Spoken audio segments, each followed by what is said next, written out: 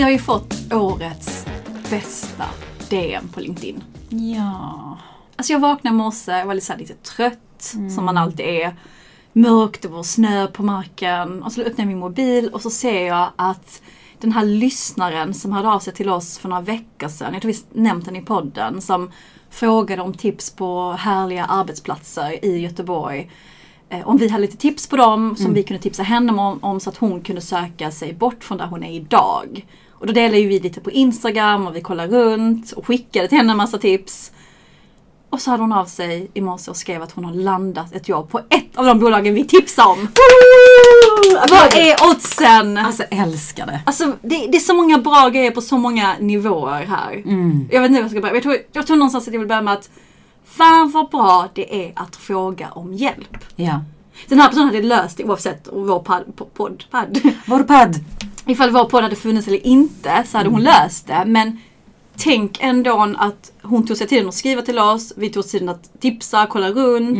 Och så blev det liksom ett jobb som hon ville ha. Och att hon lämnar en toxic arbetsplats. Ja, men liksom sådde ett frö. Och det är återigen hela den här biten kring att gud vad fint det är när man når ut till människor utanför ens närmsta krets. Alltså oavsett om det är människor som inspirerar en, som man har träffat en gång, 2 gånger, aldrig. Exakt. Att man liksom någonstans får lite så här utomstående perspektiv. Ja, precis. Och sen också våga visa sig sårbar. Att man säger som det, hej jag trivs inte, jag söker nytt. Kan ni hjälpa mig? Det är klart man vill hjälpa en typ folk som är så här, vet du någon som söker något? Alltså, då blir man inte lika pepp på att hjälpa för det saker, men vad söker du? Ja. Och de allra flesta människorna, jag tror man behöver ha det här så här, påminna sig själv. De allra flesta människorna vill ju hjälpa till.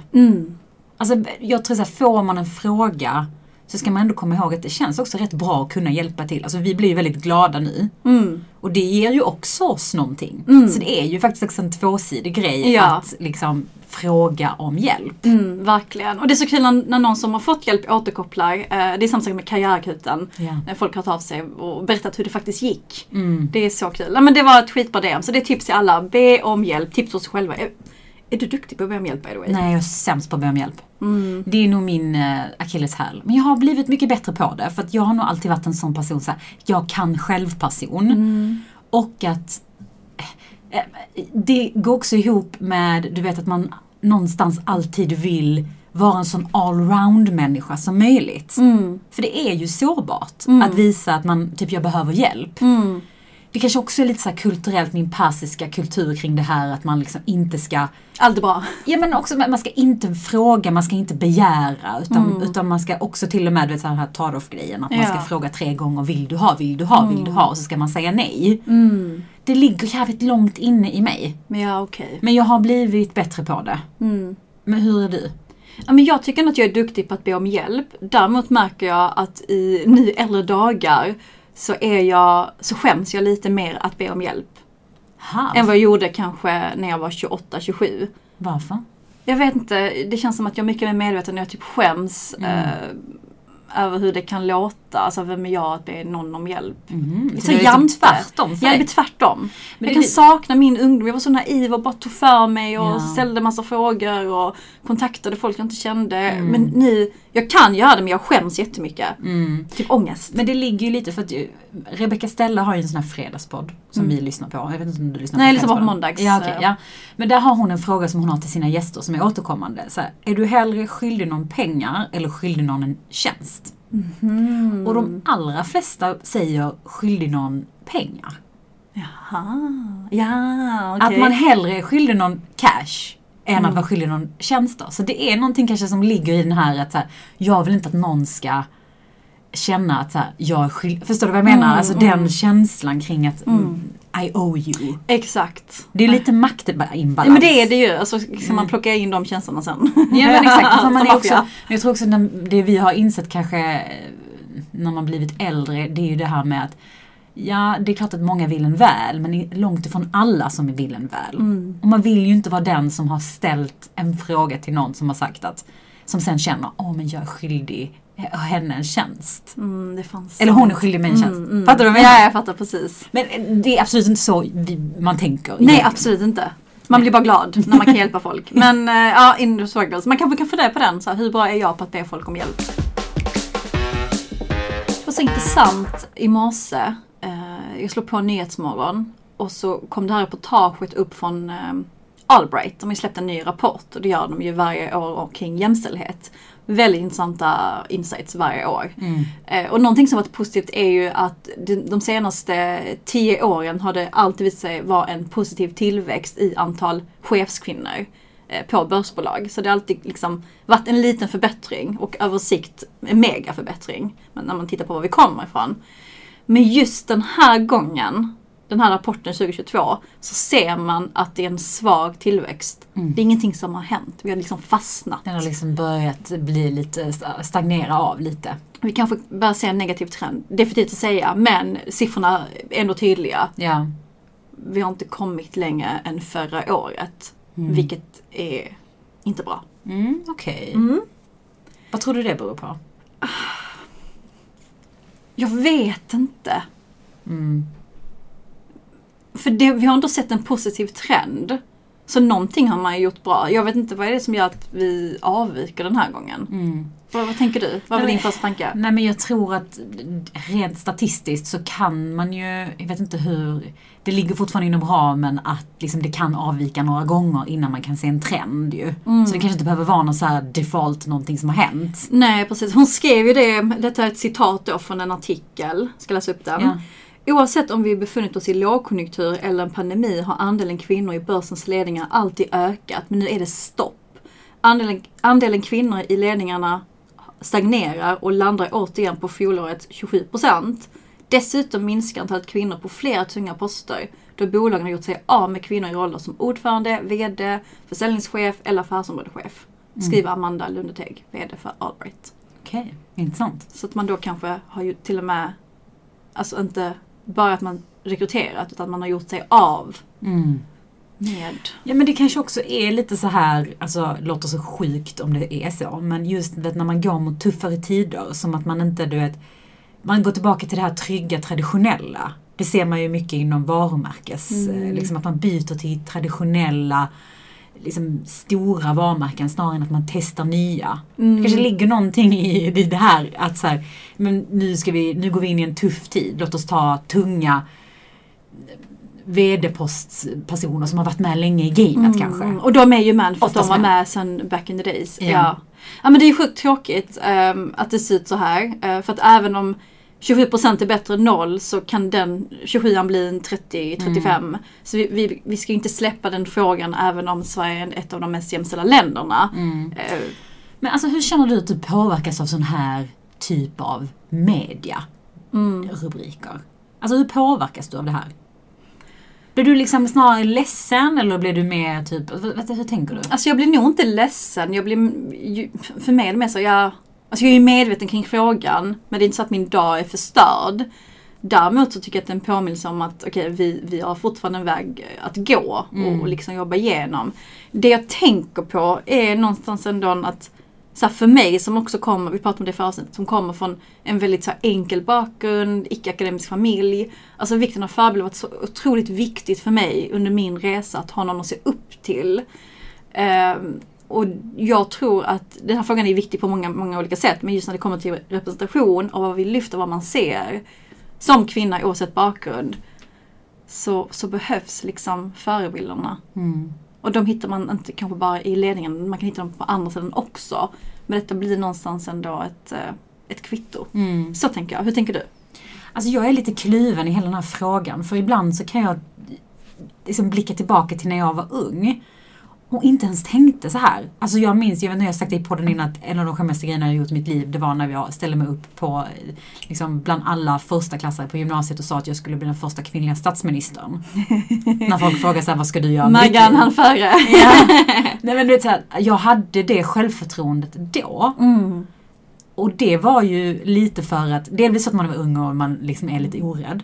Men jag undrar om den här typen av liksom påminnelse om siffror och fakta, hardcore, så här är det. Kanske snarare har gjort mig mer medveten och därmed mer så här orolig kring att det kommer bli svårare. Ja. Jag vet inte om det har hjälpt mig. Nej. Så jag menar, jag kan känna mig lite kluven i det här för att jag tycker det är skitbra att vi uppmärksammar det. Vi behöver det. Man behöver i ledningsgrupper fatta att det här är ett faktiskt problem. Ja. Men samtidigt så undrar jag om det snarare liksom stjälper en än hjälper en i sitt egna självförtroende.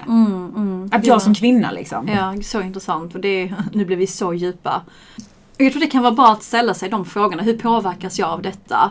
Men någonstans också, för det är någonting jag ändå stött på och som jag är lite allergisk mot, den här offerkoftan vi kvinnor ibland kan ta på oss. Att det är så jävla synd om oss. Ja. Är det verkligen så synd om oss? Ja, men eller blir det vad du gör det till? Ja, men delvis, båda två. Alltså, för jag kan också tycka att man får ju inte säga så här i dagens samhälle. Det kan vi också säga. Vi kommer säkert få jättemycket hatmedlanden. Men det är ändå en del av det vi tycker, det vi tänker. Ja. Man utmanas gärna på det. Men jag kan också tycka att mycket av det som är verkligheten handlar om ens inställning. Ja. Vi pratade ju nyligen, vi lyssnade ju på VD-podden båda två. Där Bang, vad heter han i efternamn? Bang Bergström, som då är liksom koncern-VD för Nordic Nest. Eller han är VD för Nordic Nest, jag tror inte koncern-VD. Han har en väldigt intressant bakgrund. Kommer liksom inte heller från den här klassiska, vad ska man säga, VD-bakgrunden. Utan har verkligen fått jobba sig upp, kommer från en familj, en ensamstående mamma som dog när han var väldigt ung. Och han fick frågan av den här Arash som är poddaren. Typ, alltså, hur har det här påverkat dig? Hur ser du på ditt liv på det här? Och han sa det att jag kan inte påverka det som händer mig. Men jag kan påverka hur jag väljer att se på det. Alltså applåder. Det är så sant. Visst är det. Och ändå glömmer man bort det när man har en pissig vardag. Man kan bli bitter, man kan bli sur. Vilket är fine, vi har alla sådana moments. Men jag tror att om man har den inställningen, grundinställningen till allt i livet, så kommer man inte ta på sig den här offerkoftan. Utan man kommer snarare vara så här, vad finns det för fördelar? För han pratar ju om fördelarna med att hans mamma hade gått bort. Ja, så sjukt. Han pratar ju om att hela den här viljan kring att vilja bättre kommer ifrån att hans mamma gick bort tidigt. Ansvaret. Och det var liksom hans main drivkraft. Så att han vände någonting extremt negativt och sorgligt till någonting positivt. Precis. Och det är så jag känner att vi alla behöver göra. Att hur vänder vi den här negativa, pissiva statistiken till någonting positivt? Precis. Och allt i livet egentligen. Alltså jag behövt lite så hans egenskaper. För det kan jag väl komma på mig själv att jag ser det. Att man påverkas negativt istället för att säga okej, äg den här situationen istället. Älta inte. Det är inte synd om dig. Eller även om det är det, gör någonting. Ja, men och låt inte det definiera dig, hur du är som person och hela den biten. Jag tror att det är liksom... Oj, är det någon som renoverar här? Vi sitter ju på Helio och poddar. Vår favoritplats. Ja, men så har blivit så fint. Jag hade ett möte innan, ett exakt möte. De bara, wow, vilken takhöjd. The place to be. Men vi kan nog ändå signa under på att det här med att ha förebilder är viktigt för en. Så viktigt. Och också kunna se dessa förebilder i den media man konsumerar. Alltså inte bara se en kvinna i en bolagsrapport. Ja. Utan även det vi konsumerar. Verkligen. Har du haft mycket förebilder? Jo, men det har ändå. Vi har drivit nätverk sedan vi typ tog examen. Eller vi var väldigt unga 2016, där vi bjöd ju in olika typer av kvinnor till dessa nätverk som talade, inspirerade och hade en föreläsning. Så där minns jag att jag fick väldigt mycket inspiration. Och jag tror vi pratade med henne innan, Sara Arildsson, som talade då var hon VD på... Var hon VD någonstans på den tiden? Var det Fortnox? Det var Fortnox, tror jag. Och nu är hon VD på Team Taylor. Jag minns hennes föreläsning för den var så himla bra, energisk, på tal om att vända saker till det positiva. Jag tyckte hon hade lite den auran. Ja, och hon hade ju jobbat i USA i så här någon lite mindre stad, har jag för mig. Det var ingen så här stor tech-savvy stad liksom. Utan det var verkligen någon lite mindre stad med väldigt mycket så här lantligt folk. Vilket hon berättade ju på den här supervita liksom, miljön och kontexten där hon ofta var den enda kvinnan i ett styrelserum eller i ledningsrum. Och det var sjukt inspirerande att få höra hennes perspektiv. Vilka tips och tricks hon hade, vilka konflikter hon hade liksom tagit sig igenom. Precis. Och också med den charmen och den positiva inställningen. Det var liksom ingen bitterhet kopplat till det, som det ofta kan bli. Så att hon inspirerar mig jättemycket, och även för att hon också är bjussig. Jag ringde ju henne när jag var så här lite mellanjobbad, vilket ska jag ta? Och vi har inte snackat sen hon var på den föreläsningen, det är flera år tillbaka. Men hon sig tiden, på tal om att liksom, fråga mig om hjälp, där gjorde jag det. Men att faktiskt hjälpa och snacka med mig typ en kvart, och hon är liksom superupptagen. Vad fint. Ja, men jag älskar sånt, och sånt kan inspirera mig. Inte bara för att hon har en bra titel eller liksom gjort en bra resa, men också för att hon är hjälpsam, genuin. Du då? Har du någon person eller personer du kan... Alltså jo, absolut. Jag måste säga att jag i ärlighetens namn oftast inspireras mest av folk i min omgivning. Alltså jag kan inspireras av dig, av det du gör. Men också så min mamma. Men låt oss snacka om mammorna.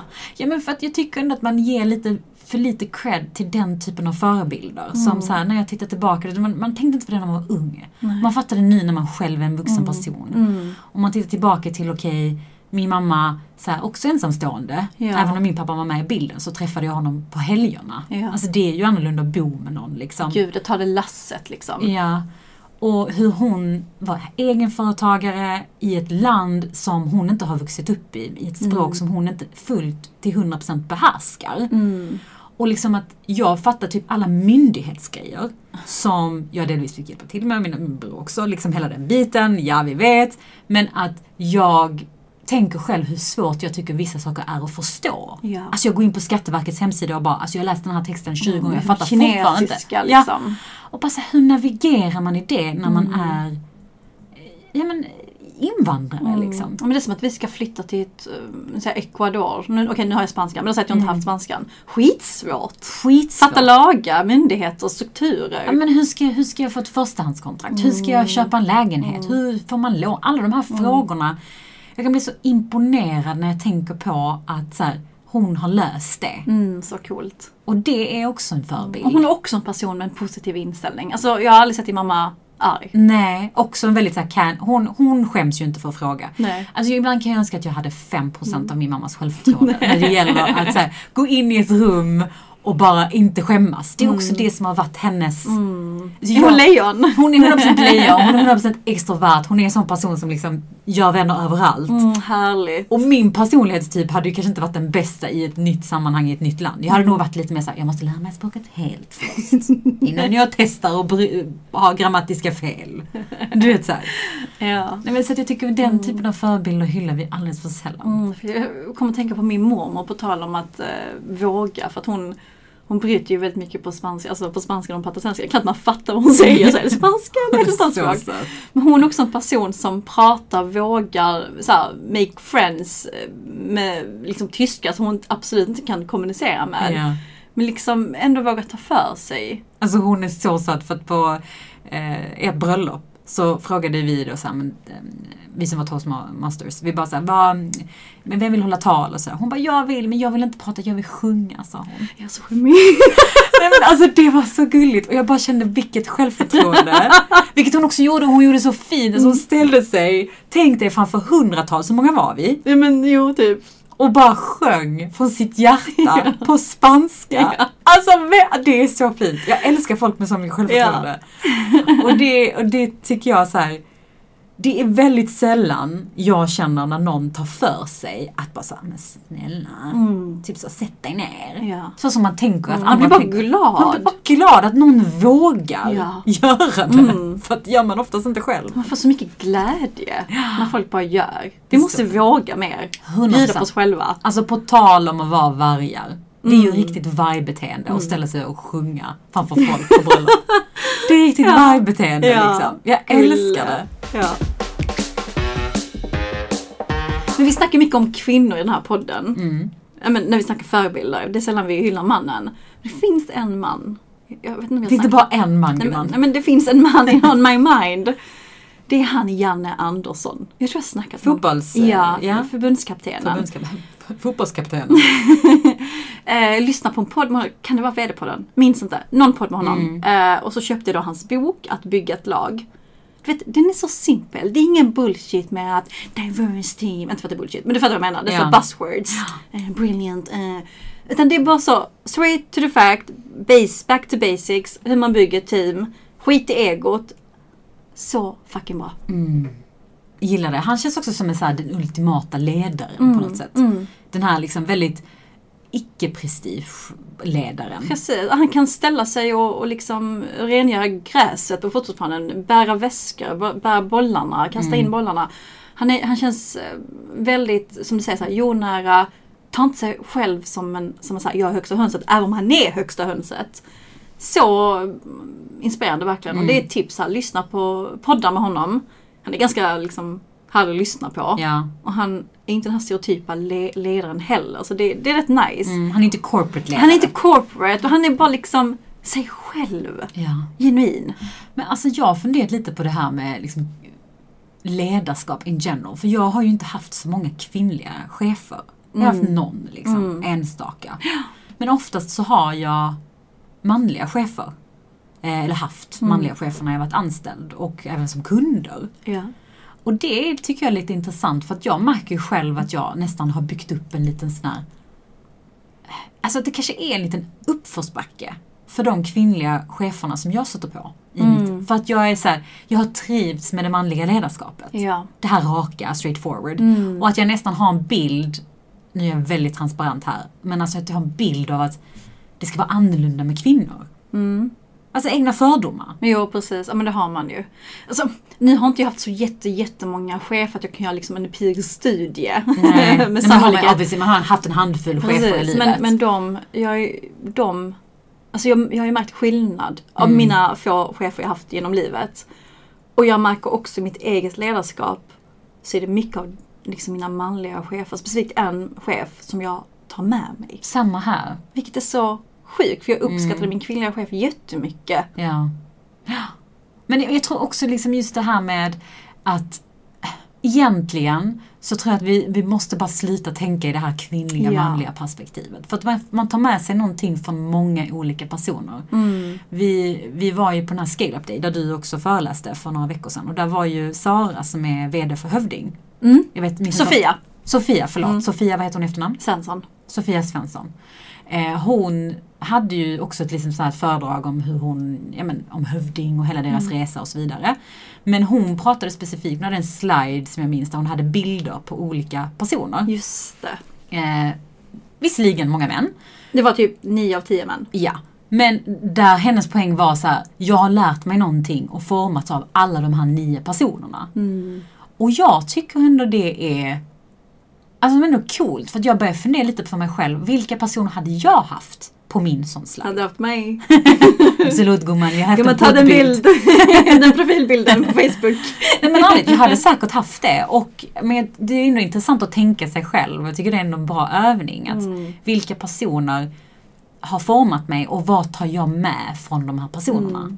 Alltså men om du hade gjort den bilden nu, hade det varit många män? Ja, det hade det. Ja. Det hade det. Det hade varit som Sofias.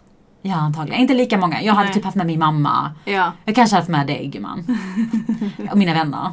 Nej, men jag tänker faktiskt att jag hade nog inte haft så många av mina kvinnliga chefer med.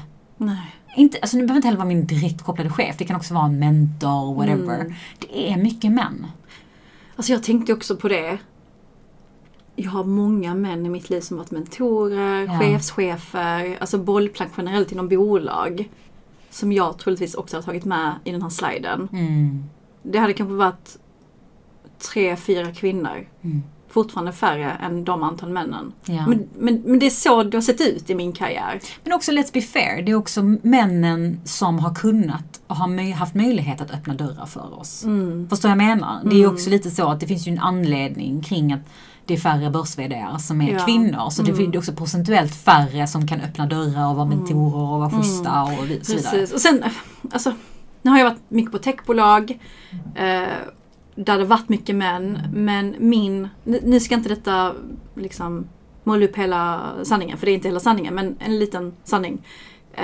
När jag var på ett stort techbolag så minns jag att männen där var mycket mer bjussiga än kvinnorna.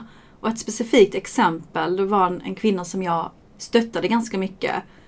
Och sen bad jag henne om en referens, om hon kunde vara min referens. För jag hade ändå rapporterat till henne och stöttat hennes projekt. Så att hon visste exakt hur jag skrev, hur jag uttryckte mig och hur jag liksom jobbade.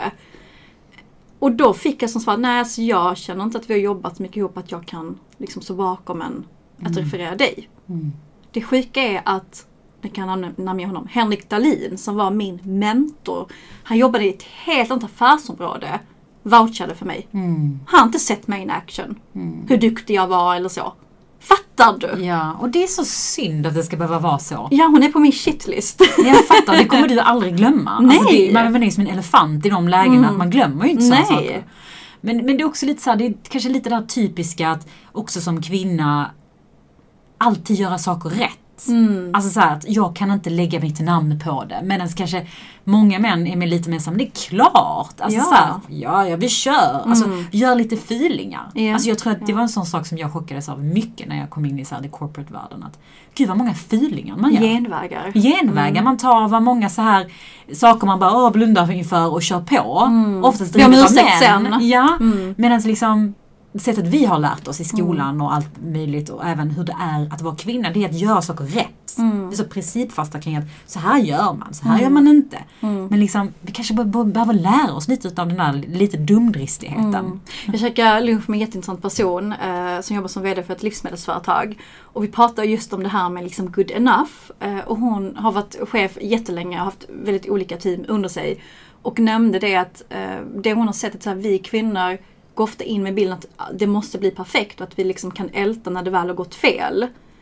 Medans männen har varit okej med att det var good enough. Och så har de bara gått vidare medan vi kunde varit såhär, men fan nu blev detta fel. Även om mycket annat blir jättebra. Ja. Och att vi behöver släppa den bilden om att vi går in i saker som ska bli perfekta. För att det finns ingenting, alltså inte ens liksom naturen, alltså organismer som är perfekta. Det är det man... Alltså inget är perfekt. Skitintressant insikt. Ja. Och jag skulle vilja säga att en av de största grejerna jag önskar att jag hade kunnat radera Control-Alt-Delete från mitt liv är timmarna jag har ältat över saker.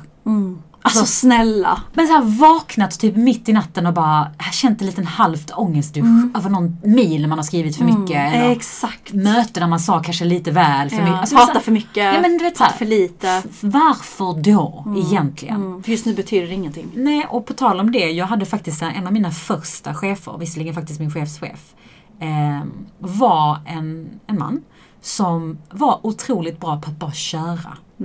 Jättemycket så här energi, körde på, drev saker. Men också en klassisk person som så här, kanske trampar lite för mycket på tårna, skakar om lite, men ber om ursäkt i efterhand. Och det var faktiskt han väldigt bra på. Att så här, jag kanske gick på för hårt där, sorry. Men det var inte så vi tänkte, det blir lite fel. My bad, jag tar på mig det. Alltså, men det funkade. Men jag kan också uppskatta personer som är transparenta även när det inte går som tåget. Ja. Så my bad, nu blev det så. Okej. Alltså ta ansvar. Men, oj, shit, det blir lite fel. Tankegruppa. Typ. Ja, men det är hellre det än att man försöker så här, göra alla rätt men att man inte kommer framåt. För att man är så rädd för att göra fel. Ja. Och det självförtroendet önskar jag att vi var fler kvinnor som hade. Faktiskt. Det är ändå för förunnat på något sätt. Men vi ska ändå jobba nu i x antal år. Nu får vi faktiskt ta med oss det här. Dessa learnings. Den här poddavsnittet. Exakt. Så att när vi står där och ältar. Vi tar för oss mer.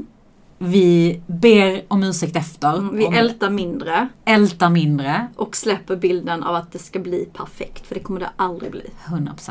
Alltså jag är redo att skriva under den. Ja, men ska vi ta fram ett avtal? Har vi någon jurist som kan stötta oss? Ett avtal med oss själva. Ja. Men det är väl lite bra. Sign here. Nu snart nyårslöften och sådana vidare. Och sådana saker. Så det kan vara bra. I like. Mycket bra.